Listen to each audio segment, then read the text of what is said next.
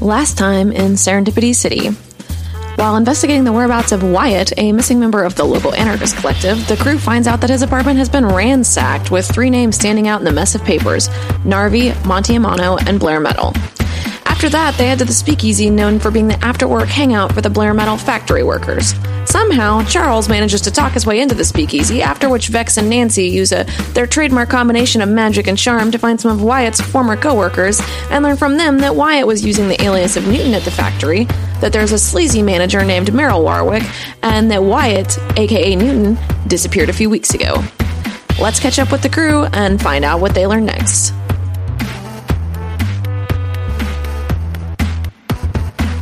Dolores greets you at the door. She eyes you all over. Nancy, I'm assuming based on what we've established so far, Nancy is... I've had like 2 sips of a drink. Yes. And y'all other 2 are fucked up. Okay, no. Let's be fair. Like, Vex has been drinking heavily since she was like 12, so she can hold her liquor. But you've also been doing drugs. She can hold her drugs too, because she's also been doing drugs for a very long time. I think that she is tipsy, but she is not like fucking like... She's not like... You wouldn't just look at her and be like, that girl is drunk. But maybe if she opened her mouth. Okay, well, Charlie is like fine, but you look at him and he's got kind of like... He's got sleepy eyes, and he's like holding his mouth in a way that he's about to make a fart sound. Like this. Kind of pouty mouthed, you know? And like, you can tell he's tired, you can tell he's fucked up. But he's still a pretty bright dude for, like, an old clock-making son of a bitch. Well, so I'm assuming Dolores probably knows both of you well enough to know that you've been imbibing. I walk up to Dolores and I hold up my flask and I'm like, Dolores, honey. Please tell me you washed it first, though. I try to give Dolores a kiss and she slaps me on the face. She probably, like, you start walking towards her with your face stuck out, and she does that, like, childhood bully move where she sticks her hand on your forehead and just, like, holds you at arm's length. And then again, I just go, typical. Yes, and then she, like, ushers you off into a corner. Is that your catchphrase? My catchphrase is typical. Mine is, I gotta take a shit. His is typical. I don't have one right now. Yes. It'll happen. It'll coalesce. I take the flask and I like basically just like wipe it off with my shirt, and then I go up to Dolores and I'm like, Dolores, honey, how you doing tonight? It's been okay. It's been kind of a mess since you guys left, but it's pretty much a mess every night around this time, so... Any kind of special mess you've been seeing? And not a special mess, just a drunk mess. All right, well, do you think you can top me off you? And I wiggle the flask in her face. Yeah, sure. What do you want? What's your poison? Tequila, honey, you know me. She gives you your flask back and also gives you, like, a cup with, like, 3 lime wedges in it, because she knows that's how you like it. Oh, you... Damn, Dolores. Just damn. You're always there for me. Son. Damn, Dolores, you're always there for me. She winks at you and says, yeah, I try. And then kind of like not rudely, but like gently, like shoos you guys away. Like, yeah, I got work to do. Like, I love you guys, but also I have work to do. So I guess we go into the back room where our like little hideout is. Yeah, you can go in the back room. You can sit in a corner in like the bar or like whatever. All right. So I take my flask and at this point, I think we're all a little tired. Like, we've done a lot of shit today. I think that we should probably call it a night and reconvene in the morning. I say, all right, guys, I'm gonna go back to my flat, but I'll see y'all here in the morning. And then I go outside and I go, and here comes Bugsy, and I'm like, hey, Bugsy, what do you got on a Narvi? Roll your research. Fuck. What is it? 3. 3 plus what's your mind? 1, 4. Oh, I thought you meant your mind was 4, and I was like, no, I don't think so. No, 3 plus 1, 4. Yeah, so... Yay, math. You don't know shit. He does say... So for a 6 minus, I answer your question, and then do something off screen that I'm not going to tell you about. So, yeah, so he's like... He thinks about it for a minute, and he's like, I don't know specifics, but I'm pretty sure that's a dwarf name. I don't think that's the Fae, and I don't think that's the Shifters, so it's probably the dwarfs. You're gonna have to go underground to get more information on that one. All right. I mean literally underground, not like metaphorical underground, like the caves. No shit. I'm just I think we all got that. I know where the dwarves stay, Bugsy. I don't know if you know You know what? I just, you just need to give me the information. I don't need any sort of fucking judgment from you. I wasn't judging. Oh, I don't need your lip or your sass. All right, thanks, Bugsy. And I flip him a coin, but I catch it before he does. Oh no!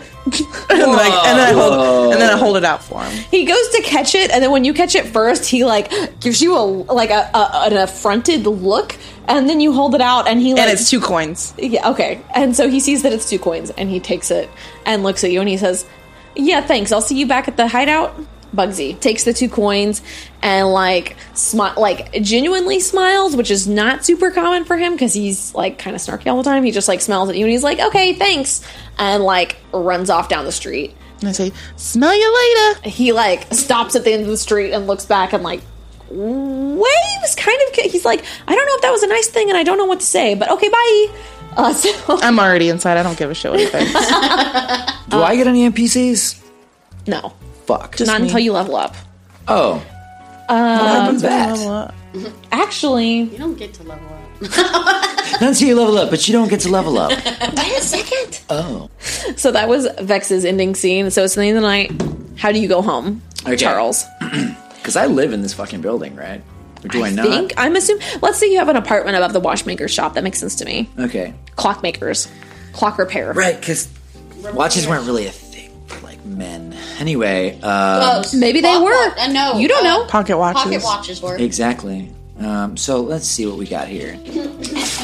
So I walk over to Dolores and I say, what do I owe you? Do I got a tab going? What do I need to do? What's going on? Hey, baby, what are you doing tonight? I just want to know, Every question you ask, she goes to answer, and then you keep talking, so she stops.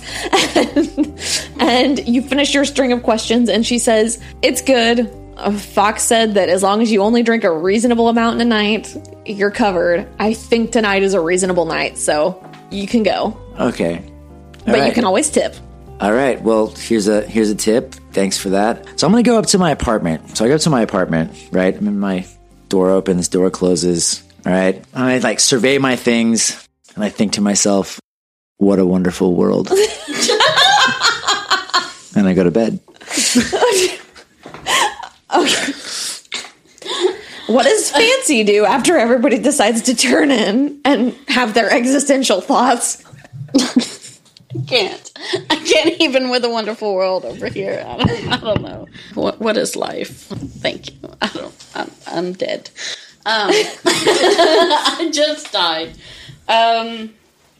Does she go? What time is it now? It's probably I'm going to say 2:33 in the morning. 2:33 is very specific. 2:33 in 30 seconds. I meant 2:30. I know, I'm giving you shit. Smart ass. You're right, I am very smart and I've got a great ass. Juicy.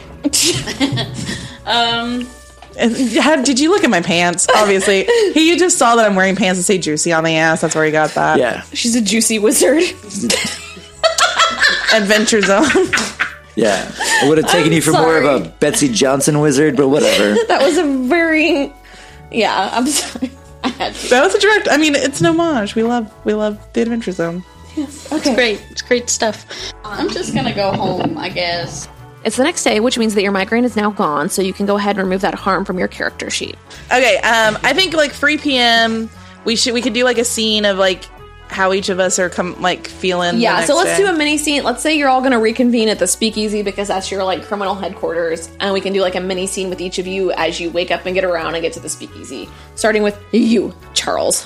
What do you mean? Well, what happens when you wake up at 3 p.m. the next day? Or probably before 3 p.m. I got it. The sun kind of has been beating on my face for 2 hours now. I can't stand it anymore. I get up, I get some water. I'm thirsty. I'm so fucking thirsty. And I'm like, okay, that's enough fucking water for today. Fucking water. Is that lube? And see what's popping off. And maybe What's popping off? That hot 20 slang. The stuff that's popping off. maybe they've got tacos. Oh, no. No, let's definitely... Yes. Definitely they have tacos. Definitely... The Speakeasy has a little tiny kitchen in the corner, and they make some sick barbacoa tacos. Absolutely, because that's what I need right now. I need it real bad right now. Yeah, IRL. Yeah. So I'm going to go to the speakeasy. I'm going to check out Dolores, and I'm going to try to keep my headache from being difficult for me to be wordsy, charming thingy. See how that happened there? Or liquor. Trying to be a cake eater. I just want, I just can't look bad in front of Dolores. It doesn't matter what time it is. It doesn't matter that I live in the same building as a place where you can buy alcohol. I just want to be okay. Can I get some tacos? Well, luckily, Dolores is not the one who gives tacos. Give me the tacos. That is, Miguel makes you some sick barbacoa tacos, and there's that delightful green salsa. They got a big old chunk of avocado. They're crispy on one side and fatty on the other. Fresh onions, corn tortillas. Yeah, let's do this. Man, now I want some barbacoa tacos. Okay, Charles, so you get some sick barbacoa tacos. Now, Vex, what do you do? What's your morning like? Okay. Vex wakes up. She lives in a small, shitty flat. Because, everything around here is shitty. But it's not greasy, contrary to what Charles would have you believe. She walks over to her little apothecary that she has. And she pulls out her laudanum bottle that she keeps on her. And checks how much she's got and gives it a little bit of a top off just in case. She doesn't know how the day's gonna go. And she jumps in the shower, and in the shower she's singing very loudly, "It's raining man, hallelujah, it's raining man." So when she's done with her shower, she gets out, she towels off and gets ready for her day. At this point it's about 2:30. She lives kind of down the street from the speakeasy, so it's a 10-minute walk. And she walks outside, and when she's outside, she sees there's a bunch so she has Bugsy, but there's a bunch of these little homeless basically kids that hang out in her neighborhood. And she pulls out from her pocket, she pulls out a loaf of bread and a couple apples and hands them out, and just kind of helping them out, and then walks on her way to the speakeasy. When she gets in there, she walks into the speakeasy and she walks up to Dolores and she's like, "Damn, Dolores." She gives you a 2-finger wave as she says hey, and she's like, "Hey." And so I walk up to the bar and I'm like, "How's your morning going?" Pretty good. It's been a little dead in here as per usual, given that it's not really our prime hours yet. I'm already here, right? Am I here? Yeah. You're over in the corner eating some tacos. I thought so. Some soft shell tortilla tacos. And I say, "Can I get a Bloody Mary?" "Yeah, sure, I can do that, hun." And then she goes over. She'd probably say doll, not hun. Hun is too southern. That's just my background sneaking in. She's like, "Yeah, sure, doll." And she goes back and makes you a Bloody Mary. It's got a celery and olive. One of those, what? Nothing. I'm thinking about my favorite Bloody Marys. Oh, that's cool. Do it. Some bacon. It's got a way fancier amount of garnish than you would expect for this kind of place. She's doing it just because she likes you and gives you a very nice Bloody Mary. And I say, "Damn, Dolores, you're such a doll." And I flip her a coin, but a big coin. So it's Bitcoin? Not a Bitcoin, a big coin. So it's not it's not like I gave Bugsy 2 middle-sized coins. I give her a big coin, so it's $1. Yeah. And then I go walk over to see Charlie. Yeah, she catches the coin midair and winks at you, and then goes back to doing her. So Vex sits down with me. Huh? So Vex sits down with me, and I'm like, "Yo, Vex, I really feel like Dolores likes you better than me because she's giving you." That's just because you ain't got my style. I don't appreciate that. That's all. That's all I just wanted to say. You just gotta quit being so thirsty. I could have showered too. That could have helped. I noticed in your monologue you Showering showered when you got always up, and I didn't shower. I just went to go get tacos, so I'm gross as shit. Just don't be so thirsty and she'll like you. Fuck it. Our listeners are already shipping you guys, so. I hope the listeners are shipping Vex and Dolores. So one thing that I wanted to ask, this is sort of out of the current timeline. Can you tell me what's your apothecary like? So tell me about your apartment and your apothecary and how those two things fit together, and also where the portal comes in, because I believe you have a portal to another world in your sanctum. I thought that the portal was something that I could. Okay, cool. Yeah. Okay. So my apothecary is one of those old roll top desks. So I've got a small apartment. the living room is not like a regular living room. It's more like a workspace, or like some people would call it like a craft room, except for it's like a magical craft room. So in the middle, I have like a enchanting table where I can enchant things. And then in one side of the room, I have it's a roll top desk, but it's a very tall kind of roll top desk. And depending on what I want, when I open it, it opens to something different. So one time that I can open it as an apothecary, or I can open it up to an actual roll or an actual desk. And that's based on my magic. And then, the portal is actually in my bedroom, and, same kind of deal. I can open it, it's a wardrobe. And so I can either open it up to my clothing, or I can open it up to a portal to another dimension. And wouldn't y'all like to know what that other dimension is? Where do you get your fucking furniture? I enchant it on my enchanting table after I it's buy not like it. Ethan Allen or something. It's West Elm. Retro Ethan Allen. We give you magical shit. Yeah, there you go. It's Abraca instead of IKEA. My mouth is gaping. So, Nancy, what's Nancy's morning like? She gets up, gets dressed, and heads on over there. I mean, she didn't have running water in her place, so Yeah, so we're not showering. It's all good. it's an abandoned You won't building. be the only gross We're one. crew. I'm like the We'll smell grungy, like together. fucking greaser one, and I'm the only one who took a shower. So I'm like a fashion goth. Yeah, No, that is not canon. that's cool. Have you seen the memes with the cats as goths? Yes, You're the fluffy, pretty black cat. sparkle goth. Yes. Evan's like, I don't know what's going on. No, I don't, guess but I like it. I like it. I like it. Okay, so y'all are at the speakeasy. You meet up. You're sitting back in your corner booth that's like your designated booth. Like, everybody who goes there regularly knows not to sit there because that's where you sit. But sometimes every now and then somebody new comes in and decides to sit there, and you have to walk up and you're like, I don't know if you know this, but that's kind of our place. You're in our seat. But You see that there? It has my name on it. It says fancy back there. Yeah. so everybody, so you're at your booth. Oh, what are you talking about? So I'll just start. Did you talk to that whoever it is you talked to when you sneak off? Well, I don't know what you're talking about, Am I talking about? but I was kind of thinking about it Okay. when I went home. And I was laying in bed alone, not talking to nobody because Okay. I don't know nobody. Okay. That's not true. Narvi. You know me. I'm somebody. Jeez. Narvi kind of sounds like a dwarf name to me. Oh yeah. You know what I'm saying? At Okay. I can hear that. First I was thinking Faye. Right. But now I'm thinking that's a dwarf name for sure. I was thinking it might be an animated fish. Finding Narvi? Finding Narvi. Finding Narvi. But then a dwarf, that makes sense. That makes sense, Vex, and I like it.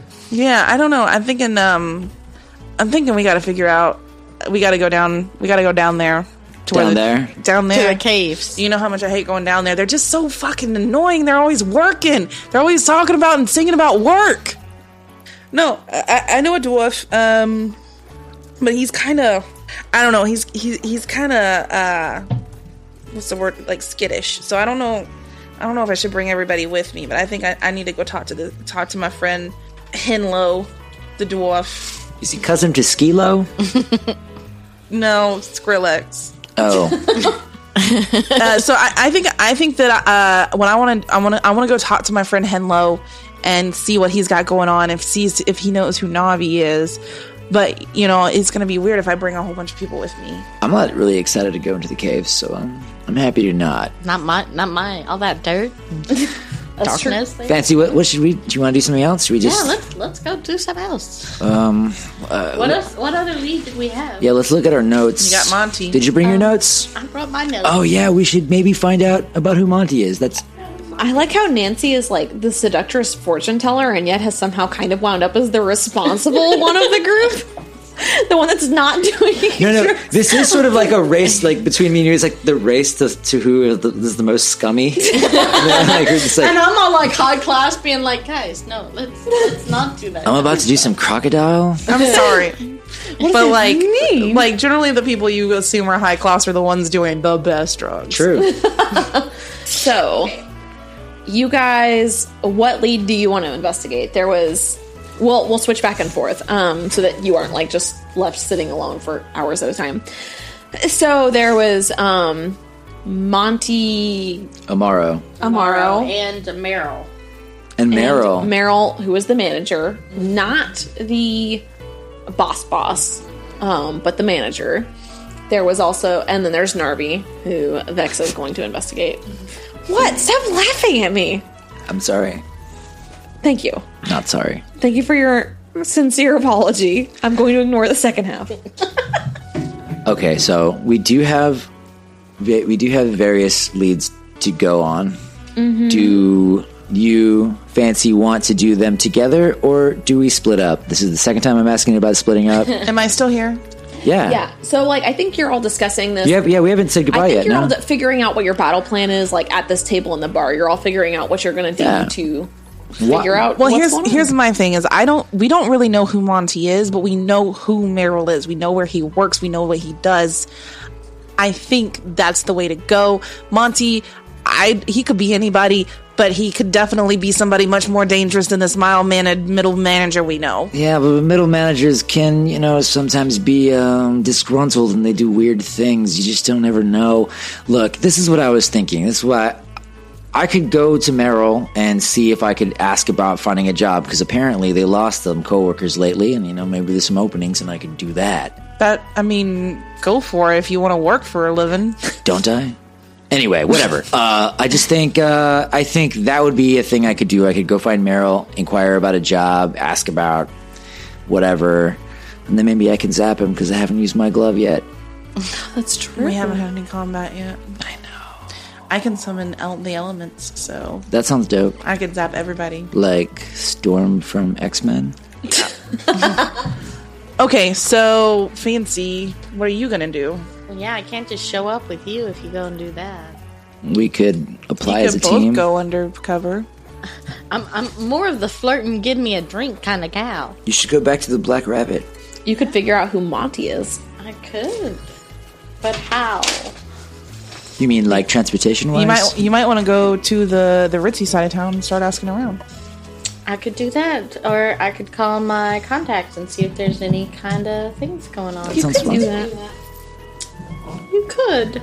That doesn't sound reassuring, Dungeon Master over there. I'm just saying, there's a move. There's a move for that. I think we have a plan. I think so too. Should we do our secret handshake? We do a very complicated secret handshake that ends in us doing like full body windmills. Oh, I thought that what we would do is sort of do like sequential, like hip to butt kind of bumps. Like, Oh, that's definitely in there. yeah. Did we keep those papers Which papers? that were half? Oh, probably. I'm assuming. Did one of you guys pick up the burned Dossiers? dossiers? Well, yeah. Well, yeah. Yeah, we did. Yeah, we got them. None of You y'all don't are remember idiots. us telling you Is that? that what Let's you're say. hinting? Is that what you're hinting at? There's something in those fucking dossiers. I just like saying dossiers. Also, Well, it sounds well, like I do it have- sounds like a way more 20s version of folders. I do have where I can touch on an object and examine it and ask like the history and like who this object belongs to. So if he stole it from Meryl or from Monty, that would make sense. But if it just ends up to him, I feel like I would have wasted a move. So, how do you, Vex, how do you normally get in contact with the dwarves? Making my way downtown, walking fast. Oh Oh my god, no. Continue with the, what is that? That's not Vanessa Michelle Branch. Carlton. There it is. That's the Carlton. So I'm making my way downtown, walking fast, faces past, and I'm dwarf bound. I love you. I think that Henlo has like a above ground like shop where like he's like the foreman, so Yeah, he's got like an that makes above ground where like people have to check in and out for their shifts, and So sort of like a slightly more modern blacksmith shop, Or no, more like, like whenever you watch a movie and they're like construction crew, there's like a trailer that's like the manager's trailer. I think it's also in Shameless, but like people that do construction, they're like on a site, but there's like a trailer where the manager has like all the paperwork and stuff. Yeah. So it's kind of like that, but it's above ground because like I'm assuming that you have to like go down to the mines. Yeah, so there's a network of caves. There's like full cities underneath the caves. It's not just mines or underneath the caves, underneath the city. It's not just mines down there. There's cities, there's living residences, there's shoppings. There are full populations of magical people who live underneath the caves on both sides of the river. So it's not just mines down there. Okay. Okay. Well, then, how do people normally get down there? Like, is it suspicious for me to be going down there? Like, I don't think it's suspicious. I will say, you've been on there before? Yes? Yeah. You've been on there before? Okay, yeah. Me and Hinlow have a working relationship. Yeah, so you and Hinlow, there's an entrance down here near the mountains that are south of the city. There's an entrance in the Sacred Grove, and there's an entrance, like, over here near the river. So, I mean... Probably. The fastest would be for me to go to the Sacred Grove. Yeah, and I think that makes sense because I believe we mentioned during the links section of the world building session that you helped or were adjacent to somebody in the crew worked with something on the Sacred Grove. So it would make the most sense for there to be you went through the entrance to the Sacred Grove. So all right, so I'm not going to do it again. But, okay, so I make my way downtown, walking fast, faces past, and I'm dwarf bound.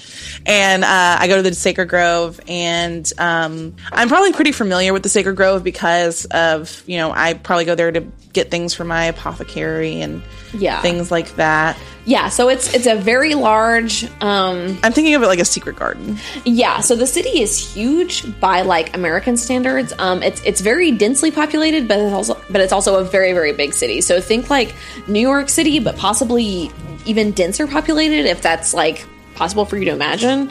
And the Sacred Grove is a pretty big park within the city. The people, like the normies, don't go there because it's very clearly magical and they don't want to fuck with that. So there's like a huge forest, really big trees like redwood scale. There's also gardens, and I'm thinking that so it's like Central Park in the 70s. Basically, you don't fuck with it. Yeah, too dark, right? Or in the daytime. That seems fair. So at some point, like near sort of the outskirts, I don't think it makes sense for it to be like deep in the center of the grove. But around the outskirts, there's like an entrance to the caves underground. So I'm assuming you just like head down there and just head down there, making my way downtown, walking fast to the downtown, to the dwarfs. So since you've already been there, like, and this specific entrance, there are a couple of magical safeguards, but you navigate them pretty easily because you've been there before. And you are in the residential area of the underground. Do you know where Hinlow lives, or do you normally meet him at like a bar or other place? I think that I normally meet him where he works because like that's our relationship. And it is like at this point probably like 3:30 p.m. So he's probably at work. Yeah. So I think I'm gonna go to the place where he works and try to find him. Yeah. So there's a big like mining operation, and you find him near that, not in like in the equivalent of like the foreman's trailer that you were talking about. It's not a literal trailer because it's underground. He's just kind of like off to the side, sort of supervising, giving direction. Somebody occasionally runs up to him with a question, and he like gives them instructions, and then they run off again. This is the scene in Law and Order where there's the guy like stacking boxes while they're asking him questions. Yeah, like exactly. Yeah. So like you walked up to him and he's like, "Oh, hey, Vex, what can I do you for?" Do I need to roll? Probably. Let me check. There is a roll for this, which I had remembered a second ago, and then I forgot because I got so preoccupied with the world. We'll do the interaction, but He'll tell first, me when to roll. What we're going to do, yeah, so go ahead and roll, and we're going to roll with mind. 5, 6, 7, 8.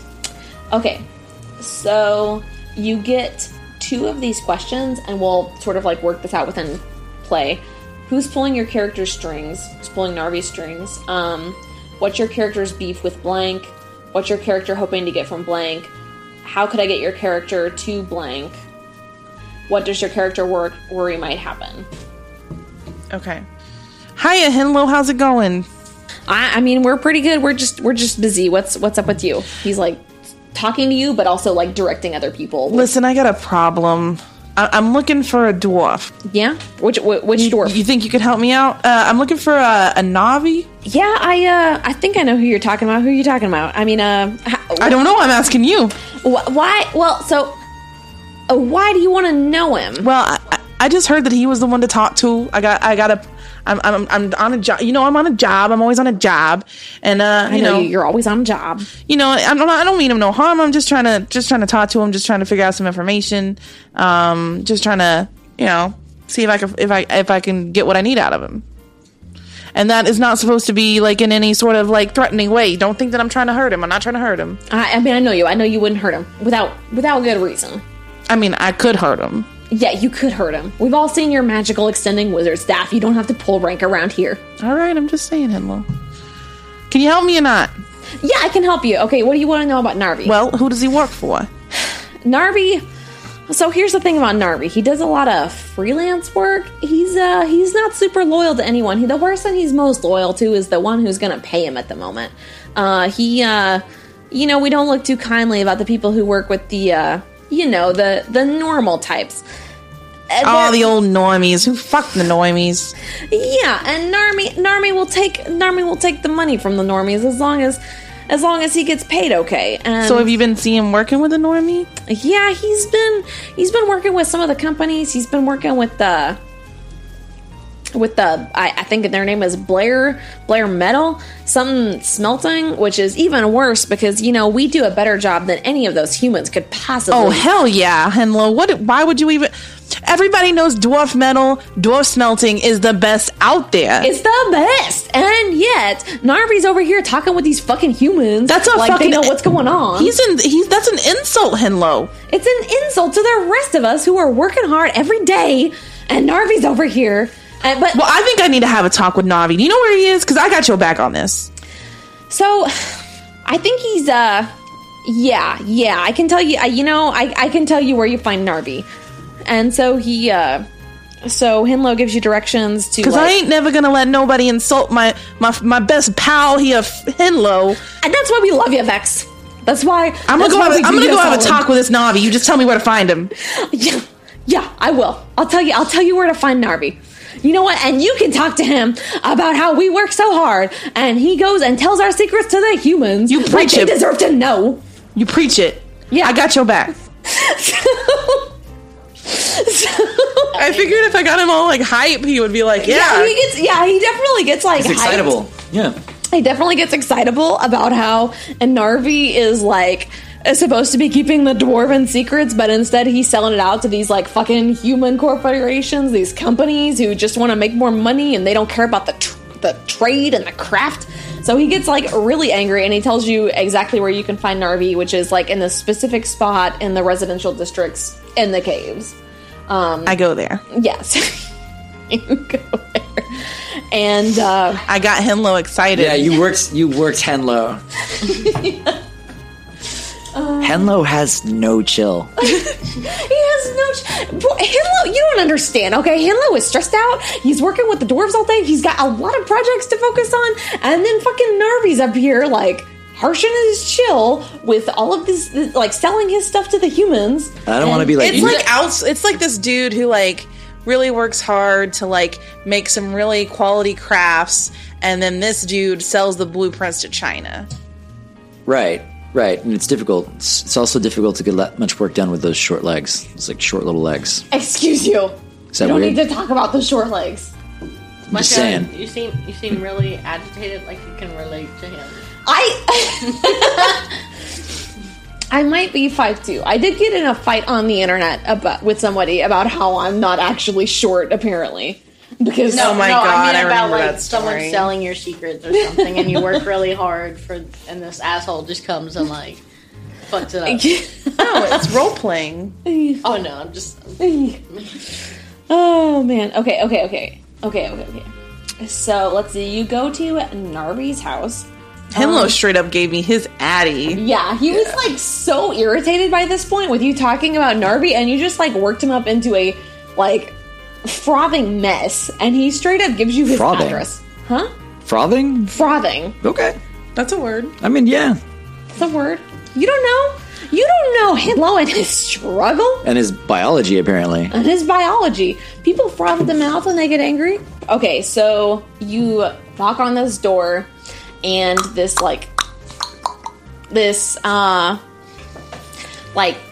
short dwarf answers. Is he short for a dwarf, or is he just a dwarf? He's extra short for a dwarf. All right, like so he's shorter than normal. All right, and he's maybe making up for it with the shitty attitude. I need to turn back.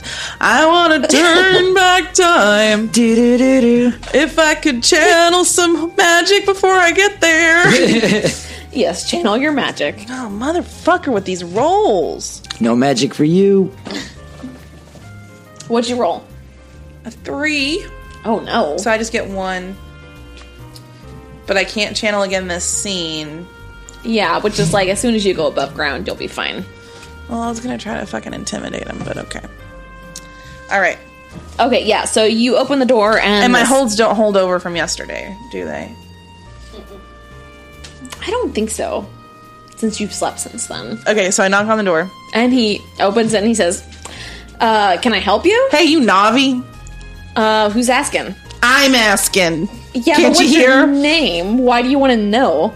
My name is Vex Velmont, and Henlo sent me. Why did Henlo send you? Is he okay, so listen, the thing is, I sent him that invoice after I did 3 full days of work for his crew. So I think I'm totally justified in asking him to pay that invoice. I mean... No, he's all good with the invoice. The problem is that you're selling trade secrets to the humans. And he knows about it.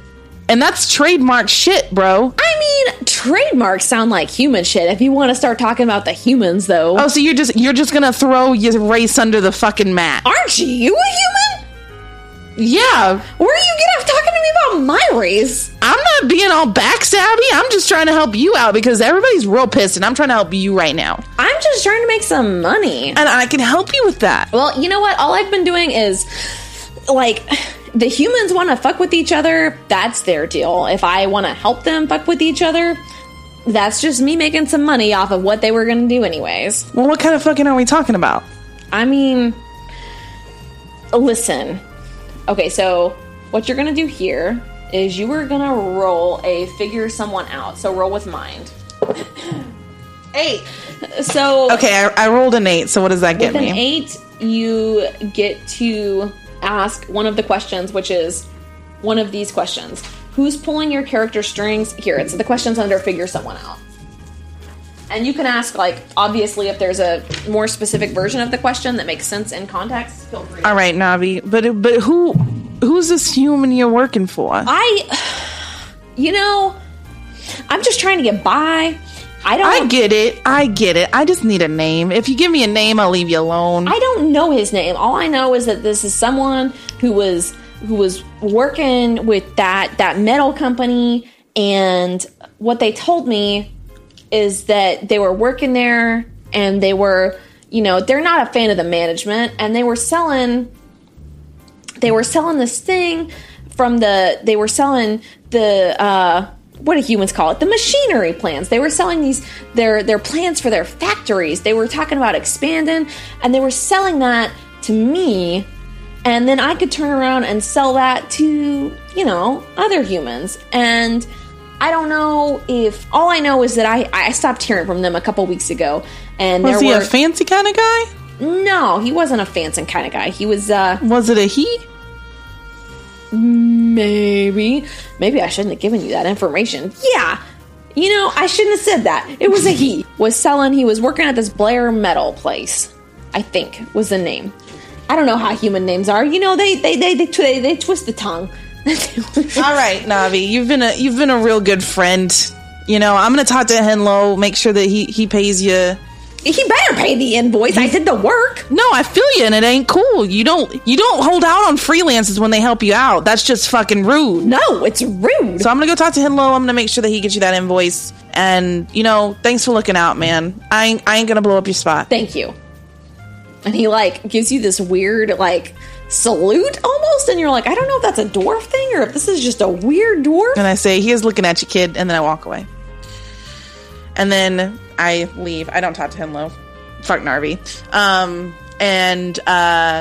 And then I think what I'm going to do is, and find me some Bugsy. Well, you got to go. Okay, so you're above ground.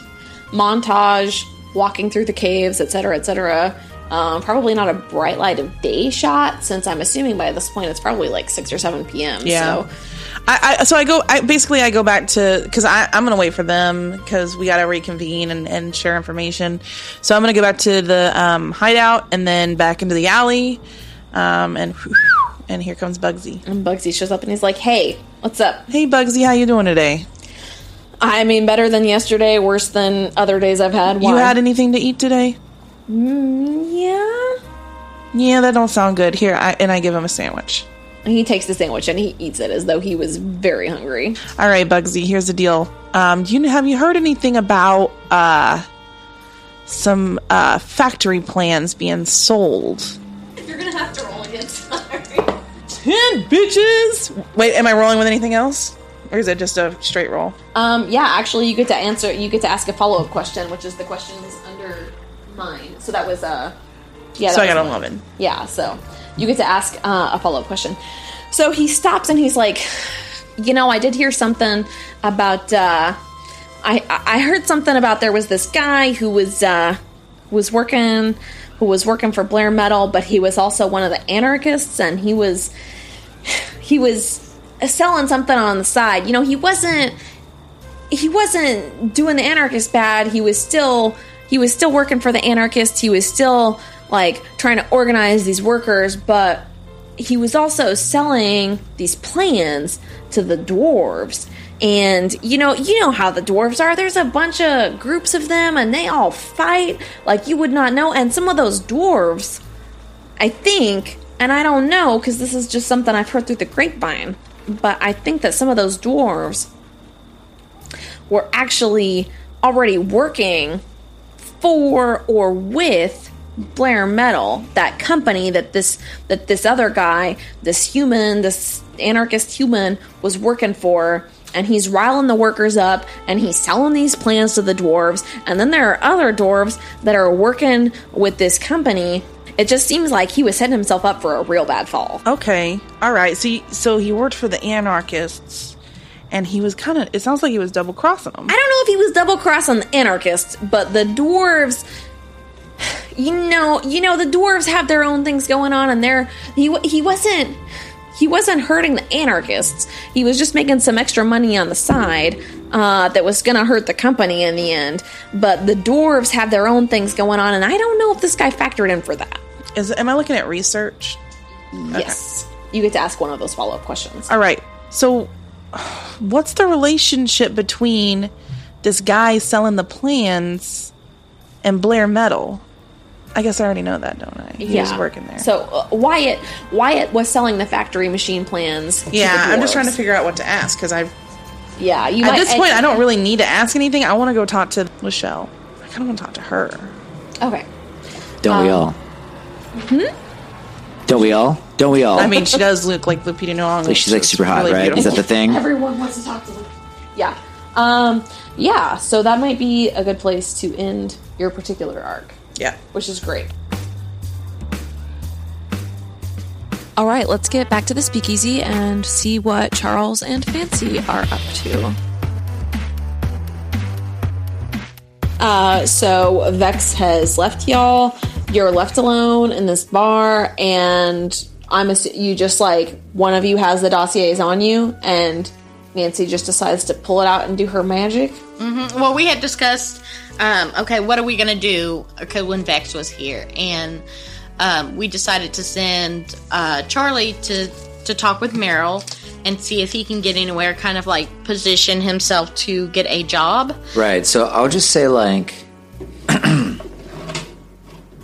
Fancy, you got those dossiers, right?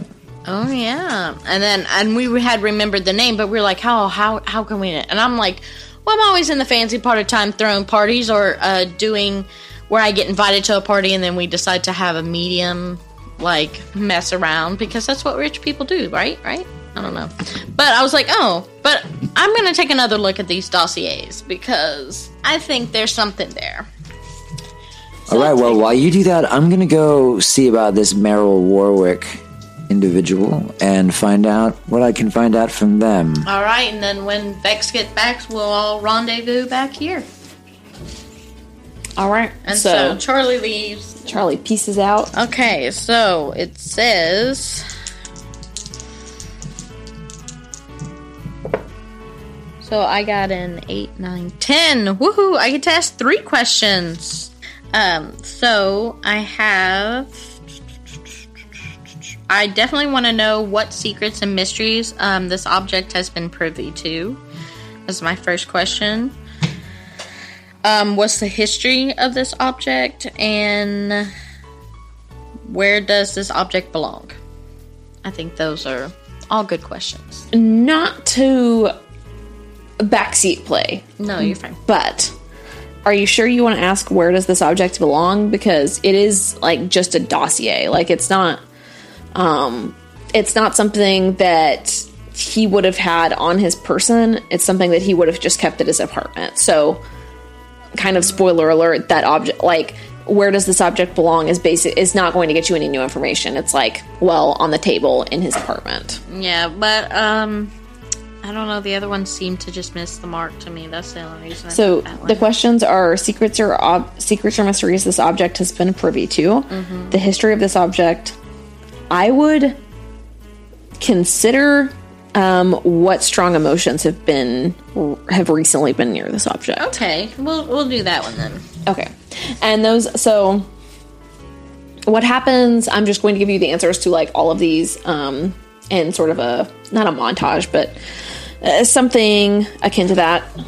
So you pick up these charred sheets of paper, and you're looking at them, and you're looking at these different names. And you sort of have this, like, flash, and you are inside, like, you're looking from Wyatt's eyes. Mm-hmm. You're seeing him as he's writing, like, you were inside his eyes, his head, as he's writing down this information. And what you see is sort of like this fast-forward montage of him, like, going to work and observing everyone he works with, and then going home and writing down this information, and then going to Narvi and selling Narvi this information about the machinery plans, and then going back to working. And it's one of those fast forward montages where it's like, you know, the sun rising and setting, and it's all happening at like 24x speed or something, where a day just takes like a minute, and you're seeing this over and over again. And then it starts to slow down a little bit somewhere, you know, like a couple of months into this montage of like the sun rising and setting, and this routine that he's going through every day, where he's going to work and he's taking notes on his coworkers and he's observing people, and then he's like going to the anarchist bar and talking to people, and then he's going to Narvi, the dwarf, and then he's going back home and taking notes on all of this, and taking notes on like how much money he's made and what he sold and where all of these people are and what they're doing, and just this like rapid cycling thing. You get like sort of 3 months into that. And then what you feel is, like, it starts to slow down, and you feel this, like, gut-wrenching sense of betrayal as Wyatt realizes, as he walks through a day, and he realizes that he kind of puts this information together, that one of his coworkers, who is someone that he never ever talks to, but whose face he recognizes, he sees him, and then like a couple nights later, he recognizes him at the anarchist bar, and then he sees him at work, and then he sees him talking to the manager at work, and you feel this like gut-wrenching sense of betrayal as Wyatt is like, oh shit, this guy is feeding the management like our information on the anarchists and how we're on the Bindlepunks and how we're working. He's telling them about where we're meeting and why we're meeting. and you just like have this like really nauseating, that's just like super deep in your gut sense of like where your stomach just drops out, and you're like, oh no, like I can't believe I didn't see this. But you don't really get this the name necessarily, but you get this.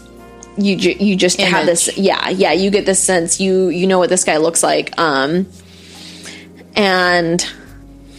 you feel that, and then you see the point of view switches. And instead of it being from Wyatt's point of view, it's like from the point of view of the actual dossier. So like instead of Wyatt's point of view as he's like shuffling through these papers and stuff, you're sort of seeing this like upward facing point of view from the dossier as it like stares at the ceiling and like sort of part of the wall in Wyatt's apartment.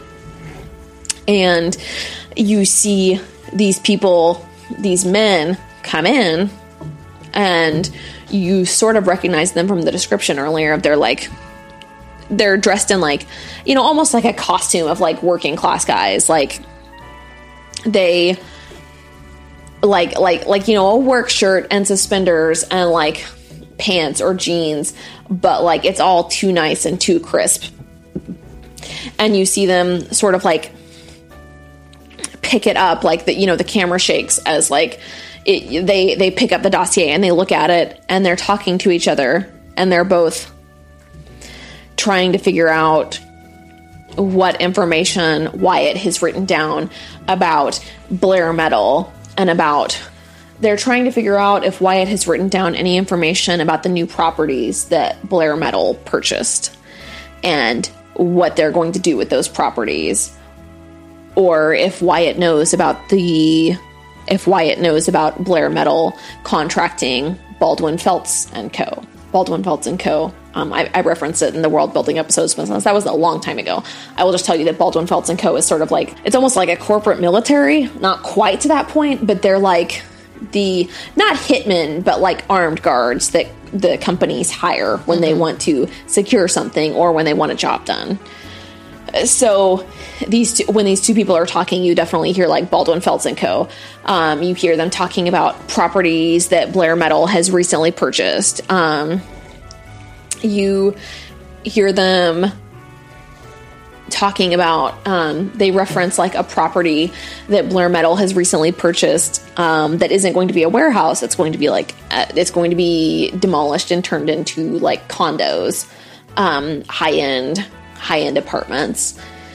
And then you see, like, from the dossier's point of view, you see it being like torn into pieces. The camera gets really shaky, and then you see it like thrown and dropped into the trash can, all from like the paper's point of view.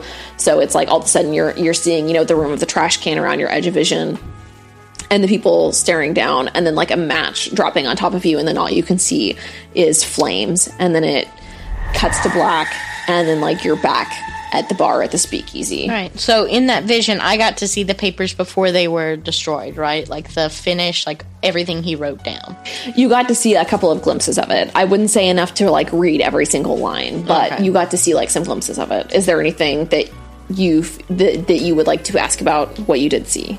Well, I would just, the whole point of going in was to, now Baldwin Fleet and Co. is definitely a place to go, but the whole point was going in to see if I could learn more information about Monty and who he possibly was. Is that like the boss of the corporation? Or? So Monty is not connected to Baldwin Felts and Co.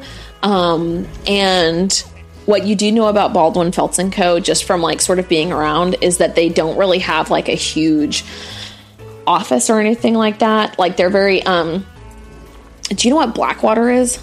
I guess I should I don't know if Blackwater has a huge office in the US, but Blackwater is like, not the military that the US military hires to do the things that they don't want on their hands, basically. And Baldwin Felts and Co. is kind of like the Blackwater of Serendipity City for the corporations. Oh. So if they want to shut some union strikes down, or if they want to shut down some dissent in the ranks, they hire Baldwin Felts and Co., and those people show up with guns and with billy clubs, and suddenly there's no more dissent. as far as you were curious about Monty specifically, as far as Monty goes, what you can tell is that Monty does not have a connection to Baldwin Feltz & Co. Monty has a connection to both the Bindlepunks and Blair Metal. He is seen in these flashbacks from Wyatt's point of view. You see Monty, or I guess he was never identified as Monty, but let's just say, like, you put it together because you rolled well.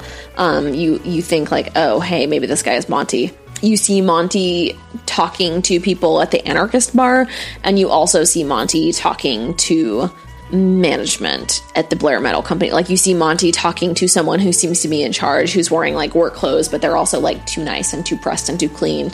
And you've seen that same, in these flashbacks, you've seen that same person sort of, like, walking around the factory and making sure that everything is being done the way it's supposed to be done, and sort of, like, shouting orders at random people. So all I was going to say was, so the history, I saw the whole history, and I felt the strong emotions that happened near the object.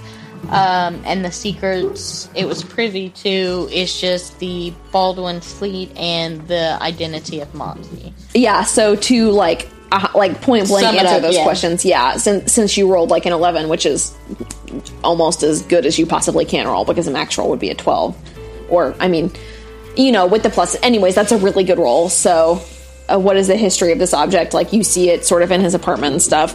The secrets or mysteries that this object has been privy to is Wyatt figuring out that Monty is sort of playing both sides as far as the Anarchist and Blair Metal go, and also that Monty has been selling information to Narvi, who has presumably, based on, I mean, you wouldn't know this based on but you as the character wouldn't know this, but you as the player know that based on Gloria's or Vex's conversation, Narvi has in turn been selling that to other dwarves. And the strong emotions that have recently been near this object would be like a very strong sense of betrayal as Wyatt figures out that Monty has been double-crossing the Anarchists to sell information to Blair Metal.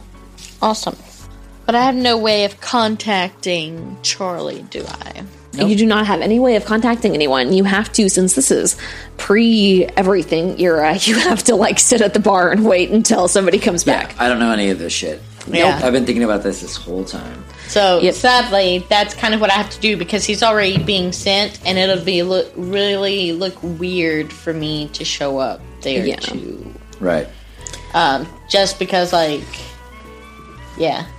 I don't want a job. And I definitely don't look like the working type. So, I'm just gonna chill at the bar where I'm at, and think on that, and also try to just get some tellings in while I wait for everyone else. Go ahead, make money while everyone else is out. So Nancy stays in the bar, she pulls out her tarot deck, she starts shuffling it and looking for anyone who might like a reading. Now let's go catch up with Charles and see what he's up to. So, Charles wanted to talk to Meryl. That's right. The manager. Mm-hmm. So here's a thing to think about. How are you going to find Meryl? I'm going to go to the place where he works. You're just, okay. Oh, right, because your whole thing is that you want to get a job from him. Yes? Something like that. I've been thinking about how I'm going to do this. So if Vex is off doing her thing, how do you get there? I believe I can take a cab. Yes. That will cost money. I have money. You do have money. So you pay, I don't know, it would be like relatively expensive, not obscenely expensive, but you pay, you take a cab ride, and you get dropped off in front of this metalworking factory. So I basically have to cross the river and make it to the commercial district? Yeah, so you have to make it to the commercial district. The thing that I'm trying to roll right now is if you have to roll anything like to get inside. Because I mean, so it's in the middle of a work day, or not like in the middle, but it's like what, 4 PM probably at this point. Right, but like, so let me try let me try the narrative that I think I want to do. Okay. And then we can either use it or not. Yeah. Well, and I'll tell you, you can. So the way that these game systems are supposed to work is like the rules fit the fiction. So tell me what you want to do, and I'll tell you what you have to roll, if anything. All right. After I said goodbye to Nancy, I went back to my room and decided to change. I needed to clean up because I was going to go ask for a job. So I put on some neat clothes, something tidy, a tie. I combed my hair. I actually showered. When I moved on, I grabbed a cab. Yes, that cost money. I crossed the river and I went to the commercial district in search of Blair Metal. When I got to Blair Metal, I went to the front and asked the receptionist for... It's a factory. There's no receptionist.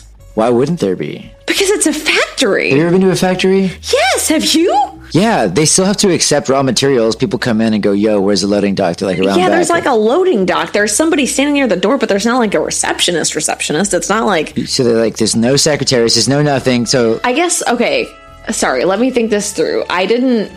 When I think of receptionist, I think of like a nice lobby and like a counter. There is definitely not like a nice lobby and counter. There is someone, there's like a door woman who is standing by the front door, sort of like watching for people and directing them to where they need to go. So Sounds like that'll work. yes, so I guess that's a receptionist in some sense. When I hear receptionist, I think like fancy receptionist. Like Mad Men. Yeah, not like literal receptionist as in your job is to receive people. Right, so I look like a professional who's going to need to speak to a person of importance. Yes. So I ask for Meryl Warwick, and she motions me to where I must go. But, excuse you. You don't get to dictate what NPCs do. That would be a mislead, distract, or trick. So you need to roll with mind. Okay. Here. This seems like pretty straightforward, though. Like, I know the man's name. I know his name. I know, you know but what I mean? like if you show up, okay, so let's say like you show up and you just like walk in someplace and you're like, yeah, I need to speak to Meryl. They're going to be like, okay, do you have an appointment? And if you say yes, they're going to check the book. She's going to like check her steno pad and see like if you have something down. And if you don't, and if there's not your name and you can't, yeah. So let's just roll mislead, distract, or trick and see what happens. Fair enough, but people are like fucking dying on this like job site all the time, so I feel like they need workers. But that's okay. That's cool. I'm gonna roll this. 5. And this is mind? Yes, that's mind. So 7. Okay. So you get to pick 2. You create an opportunity. You expose a weakness or flaw. You confuse them for some time. You avoid further entanglement. So which 2 do you want? And then let's play the scene. I'm going to confuse for a moment and avoid further entanglement. Okay. So you walk in the front door. There's like not really a lobby because again, like this is a factory. It's dirty. It smells like butt. There's like smoke. There's weird chemical fumes going on because again, this is like alternate 1920. So this is before like regulations. So there's a woman standing there with like a bob and she's wearing navy blue coveralls and she has like a clipboard and you walk in and she looks at you and what do you say? I'm here to see Meryl Warwick, please. Okay, and she flips through the thing and she goes, do you have an appointment? I don't have an appointment, but I have some skills that might be necessary at your factory. And she kind of like flips through and she's like, okay, well he has something in 15 minutes, so you have 15 minutes, go. And she gestures you down the hallway, which you walk down the hallway, I'm assuming. You don't do anything shady or sneak into any doors. If you do, that's another roll. You walk down the hallway and to the right, and you sort of walk out onto this.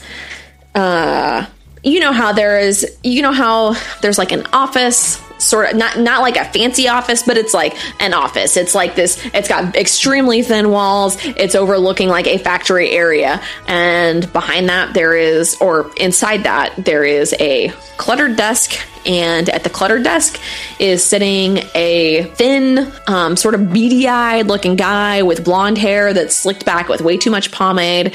He's got like clothes that he clearly thinks are nicer than they are. It's like when you try to buy like super, super nice clothes from Target.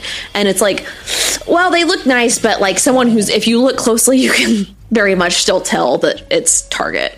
So it's kind of that situation. What do you do? So I introduce myself as Charles and nothing more. Okay. He said, hi, how can I help you? And I say, hi, I understand that there are some openings for a position. I could either do general labor, and I could also possibly do something more in machining, as I have some background in engineering.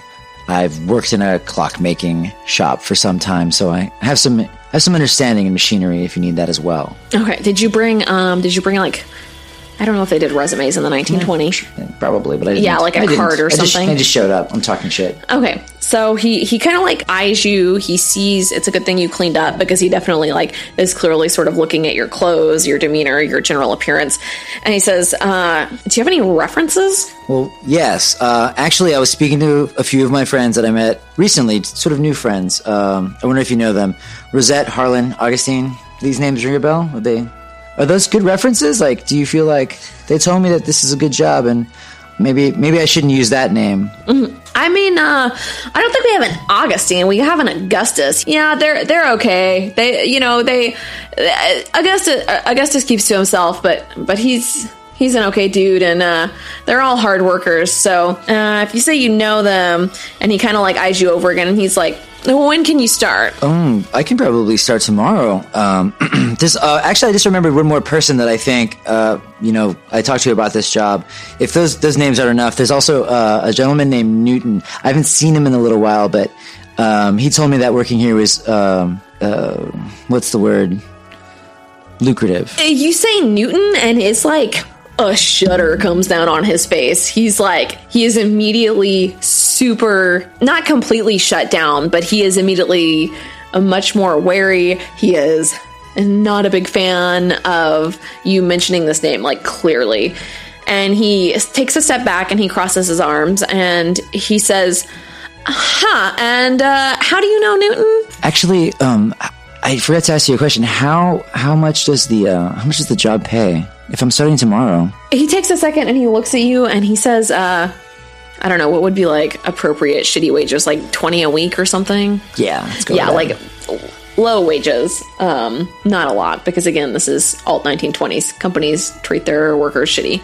And he like kind of like he looks at you and he's like, we start people at 20 a week. Great. I'm gonna look over my finances if you don't mind and consider your offer. I'm gonna have to leave now. Thank you very much for your time, Mr.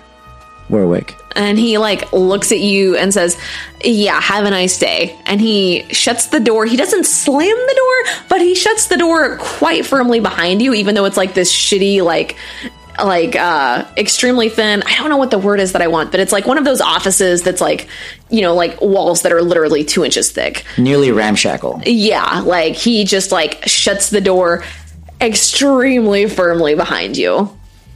And sort of you can see him if you happen to look over your shoulder as you're walking back down the hallway, you can see him sort of like looking through the blinds at you suspiciously. So I found that whole interaction was extremely helpful, and I'd spent a lot of money getting there. So I thought I would spend the rest of my day walking home, thinking about this. Hopefully Fancy and Vex have some cool information. I'm just going to walk. Okay. So, yeah, I think that's how we will end this episode. The sun is starting to set because at this point, it's probably like 5 or 6 in the afternoon. So the sun's getting low in the sky. We've got some like dramatic lighting catching the dust motes in the air above you as you're walking along this like city street and sort of progressing from north to south. And it's getting more and more ramshackle as you walk by, and you're staring off into the distance and thinking, and like, there's maybe some pensiveness right on your face, I imagine. Probably. And scene.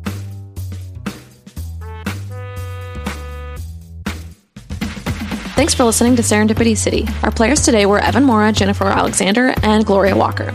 If you want to follow them on Instagram or Twitter, I've put links to that in the episode description, along with mine. Our audio editor is Brendan Hutchins, and you can keep up with him at podcastadvocate.network. We're playing a combination of The Sprawl by Hamish Cameron and Urban Shadows by Andrew Medeiros and Mark Diaz-Truman, with a few things added in here and there from Dungeon World by Sage LaTorra and Adam Coble. All of these are hacks of Apocalypse World. You can find us on Twitter, Facebook, Instagram, or Tumblr at the links in the description. If you want sneak peeks, behind-the-scenes content, NPCs named after you, or other bonus stuff, make sure to check out the Patreon. The link is in the description and on our site at serendipitypod.com. Many thanks to patrons like Melody Burton for making it possible for me to spend more time on this project. Sound effects and music were a combination of public domain and free-to-use music, with a full track list being found in the episode description, and battle bards for sound effects. Our next episode will go up on February 13th. If you're enjoying the show, please consider rating and reviewing on iTunes or telling a friend about us. That's how we find new listeners. Thank you again for listening, and have a fantastic rest of your day.